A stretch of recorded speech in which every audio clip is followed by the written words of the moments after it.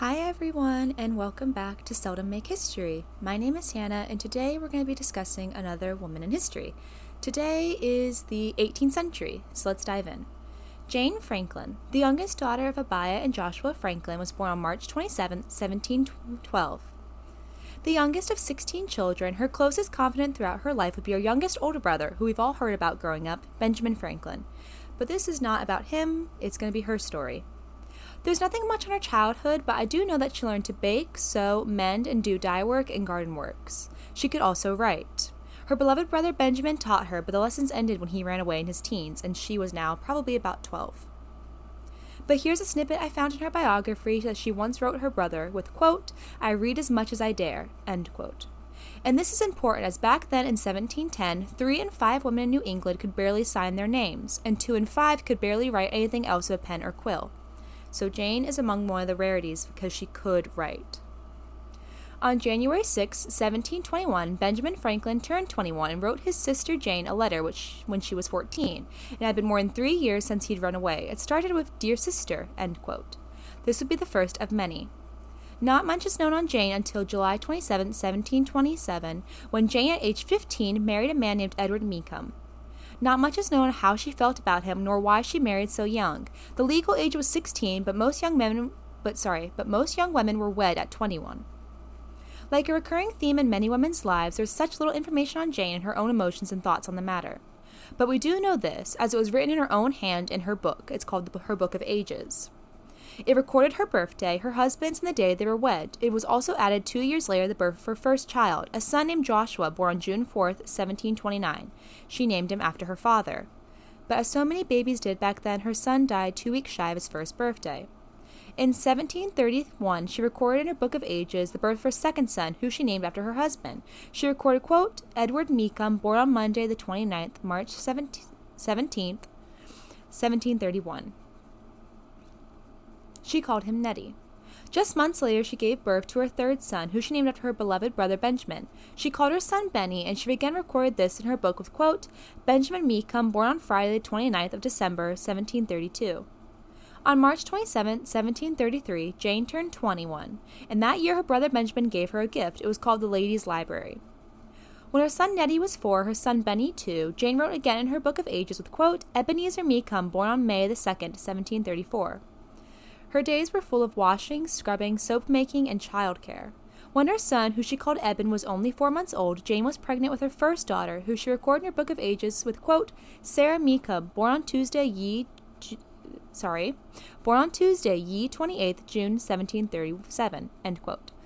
I wrote all her quotes in her own hand, the way the book was written, so I apologize if it did sound a little less than ideal, but I wanted to try as much as possible to remain authentic to her, so I did write it out all in her old-fashioned hand.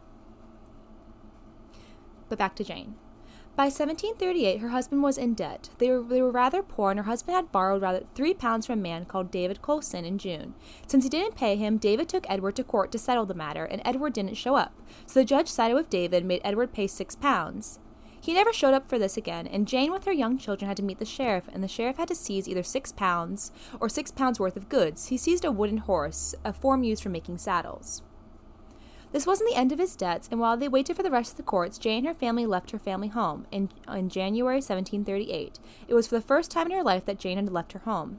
They rented a house on Sudbury Street from a printer, Samuel, who charged them £25 a year in rent. They did not stay there long. By the fall, Jane was once again pregnant and recorded with the birth of the book with, quote, "Peter Franklin Meekum, born on ye Lord's Day, May the 13th, 1739, end quote. In June, when her son was only a month old, sheriffs came looking for Edward for failing to pay a debt to a doctor, and since they didn't find him, they seized their horse in a payment. It's unsure where he was, but her book was assumed that he was in a debtor's prison. It must have taken a huge loan to get him out, as he borrowed a lot from his father-in-law and never paid him back. It's unknown how or what Jane did until her next record of another of her children's births. Quote, "John Meekum, born on Tuesday, March ye 31st, 1741, end quote. To help with her growing family and her incompetent husband, she began taking boarders as a means of keeping her family afloat. But the money wasn't hers, and she couldn't keep it safe. Everything she owned belonged to her husband. So that means if he racked it up in debt or spent it, there was nothing she could do legally about it. She recorded again her Book of Ages with, quote, Joshua Mecum, born on Friday, March 26, 1743, end quote, another son named after her father. In May of that year, her beloved brother Benjamin Franklin came home from New England and stayed with Jane, but it seems that they got into an argument while he was there. Her letter to him is lost, but we have his reply, and in it he told her that it wasn't a big deal and they mentioned religion, so it would be wise to assume the basis of the argument was on Benjamin Franklin's faith. In January 1745, Jane's father passed away. He divided his estate up to his children, leaving a generous sum of £30 to his son, Benjamin, and left very few to his daughter Jane, who, remind you, was struggling in debt and was the one who cared for her father in his sickness. Benjamin wouldn't have it, though, and he gave it to Jane. In the spring, Jane gave birth to another daughter in her namesake, also named Jane. She recorded with, quote, Jane Mecum, born on Saturday, April the 12th, 1745. Not long after, she recorded again James Mecum, born on July 31st, 1746, end quote. So now to recap, she has 9 children, Nettie, Benny, Sally, Peter, Johnny, Joshua, Jenny, and now James, who she called Jemmy. Sadly, little James didn't live to see his first birthday, as she recorded, quote, died November 30th, 1746, end quote. A year later, she gave birth again to another daughter named Mary, as she recorded with, quote, Mary Mecum, born on February 29th, 1747. She called her Polly, though, which was rather common back then. In 1748, Jane turned 36 and had been either pregnant or nursing with barely any pause since she was 16 years old. And can you imagine that?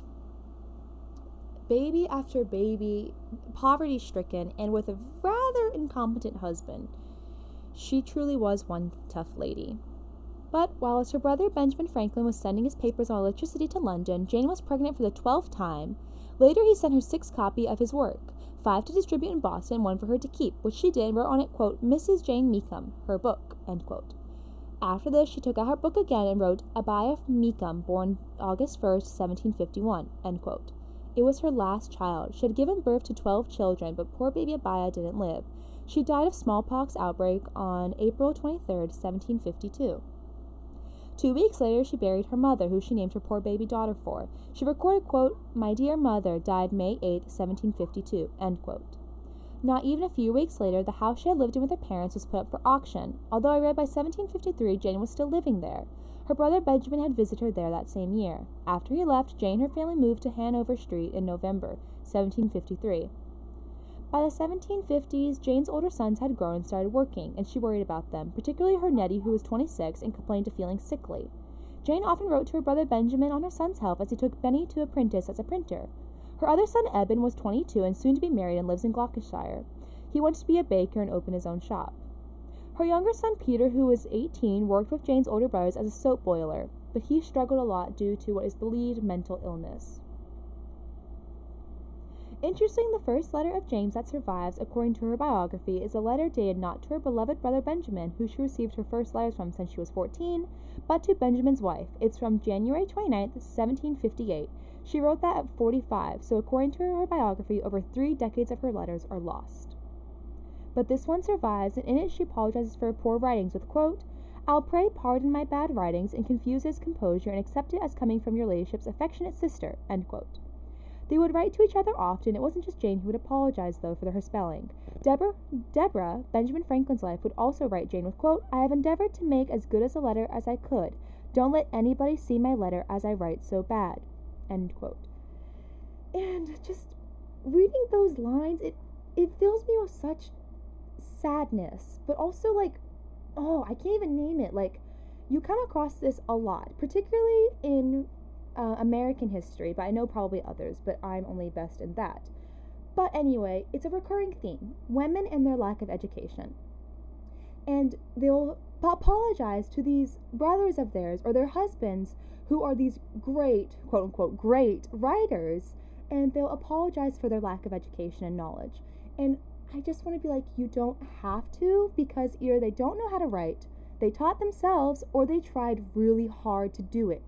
And with a lack of education, even that we have some of their writings and some of their letters, that's amazing. And I wish it wasn't like, oh, they didn't write, or oh, they weren't as smart as their brothers. It's not true. They were not given an education to even attempt to write.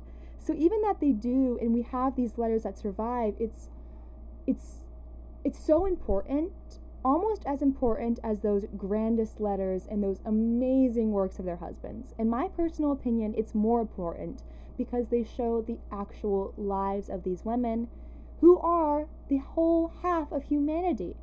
And yet we consider it lousy work, or we consider it poor writings or bad writings, or they weren't smart, and it just, oh my gosh. I could go on for hours. I had to get that out, but sorry, back to Jane. So she'd often write the same worries to her brother Benjamin in her letters, often concerned that she wasn't properly expressing herself. And while on the topic of letters, it seems few considered her letters of any importance. She's not had the time to copy her letters, and nor was she famous a man like her brother. So like so many others, few survived, and it's hard to describe her life in her later years, but I'll try my best. So here goes. She received a letter on September 16, 1758, with the beginning lines being, quote, "I received your favor of June 17th, end quote. He sent her 2 letters and a picture of himself. This is her brother Benjamin. Not much alone until she wrote again her book of ages with, quote, "My eldest son, Ed Meekum, died December 7th, 1758, end quote. He was only 27. 4 years later, she wrote again with, quote, "January the 18th, 1762. This morning died a worthy and dutiful son, Ebenezer Meekum," end quote. He was only 26. It's assumed they passed away from tuberculosis. It also would be taken the lives for other children and her husband, Edward, John, Polly, and Jenny, later in life. To lose so many children and a husband was common back then, but is still very devastating to endure that. When Jane was in her 50s, she wrote again her book of ages with, quote, "June the 12th, 1764, died a beloved and deservedly lamented daughter, Sarah Flagg," end quote. She left 4 children, Jane, Mary, Joshua, and Sarah.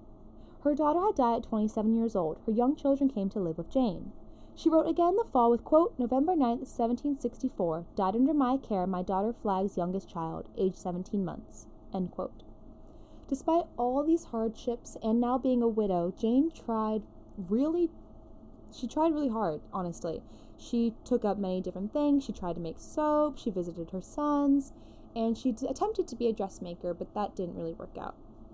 Her life was still one of poverty, but she did try to get out of it. And the war was now beginning. She had to flee Boston with her grandchildren. She left first to Cambridge, then to Warwick, Rhode Island. She left at the age of 63. In a trunk, she carried her brother's letters and her book of ages. She arrived in Warwick and stayed with a friend named Catherine Ray Green. She had written to her brother Benjamin, asking him to come see her if he was able to. Benjamin Franklin was busy with Congress, but also anxious to hear from his sister. Her letter, which she wrote on May 14th, it wasn't until June 17th that he received it, and he was worried of how she had fled Boston and wondered if she'd be safe. As the day he wrote to her, shots were fired and the Battle of Bunker Hill was happening. It's believed Jane's son Joshua died soon after this, as he was a soldier. On October 16th, Benjamin wrote from Washington's headquarters in Cambridge, asking her if he wanted to take her to his home in Philadelphia, and he wanted a reply from her if she wanted that. The next week after his letter, he wrote to Warwick. They hadn't seen each other in 11 years, but together they traveled to Philadelphia. By the end of October, they reached his home. In 1776, after the British left Boston, Jane considered going back home, but in a letter to Catherine Green, she decided against it with, quote, "I am afraid Boston is not significantly fortified yet," end quote. In the fall of that same year, Benjamin left for France and Jane was left in Philadelphia. She tried to find her remaining children, but in the chaos of war was unable. She left Philadelphia in the fall as the British came. She went back by August 1777. Throughout the war, Jane believed it had taken the lives of 2 of her sons, her poor boys, and it made her very distressed, often writing to her brother on her plights. Jane again had to leave Philadelphia at the end of September 1777, but by October she had made her way to Rhode Island again. But she didn't stay with her friend Catherine, she stayed with her daughter Jane. Jane, her daughter that is, was a sickly and anxious woman who her mother worried about and urged her daughter to keep working as her husband was unreliable. She also kept her mind on her other son Peter, who had been mad since the 1760s, and stayed under the care of a woman in the country. She was also worried that her daughter Jane was becoming as mad as her brother.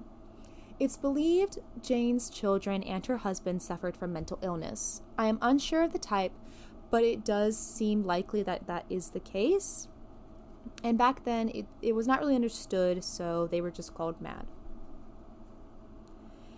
In the late 1770s, she was living in Rhode Island, close to her friend Catherine, and living with her granddaughter, Jenny Flagg Green. Although her health was beginning to fail her, she loved being around her great-grandchildren. Jenny, her granddaughter that is, had 4 children in just 5 years. Celia in 1777, Sarah in 1779, Franklin in 1780, and lastly, Jane, born in 1781. Jane, that is the grandmother, and the lady we're discussing, her days were spent and she would visit many of her children. She'd visit Cambridge to see her daughter and granddaughter.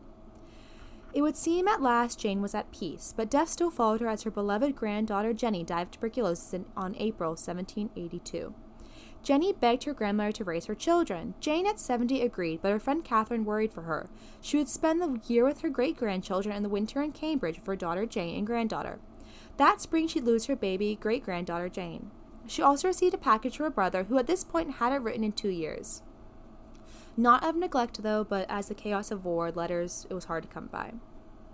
But he did send her an annuity, so that she'd never have to worry about money again. I actually think it's an annuity, but I have never said that before, so my apologies. In January 1784, Jane moved into her home that she would live in until she died, a 2-story house in Unity Street in the north end of Boston. Her brother Benjamin had owned the house since 1748, although it had been rented out since then. The money went to the care of Jane's mad son, Peter.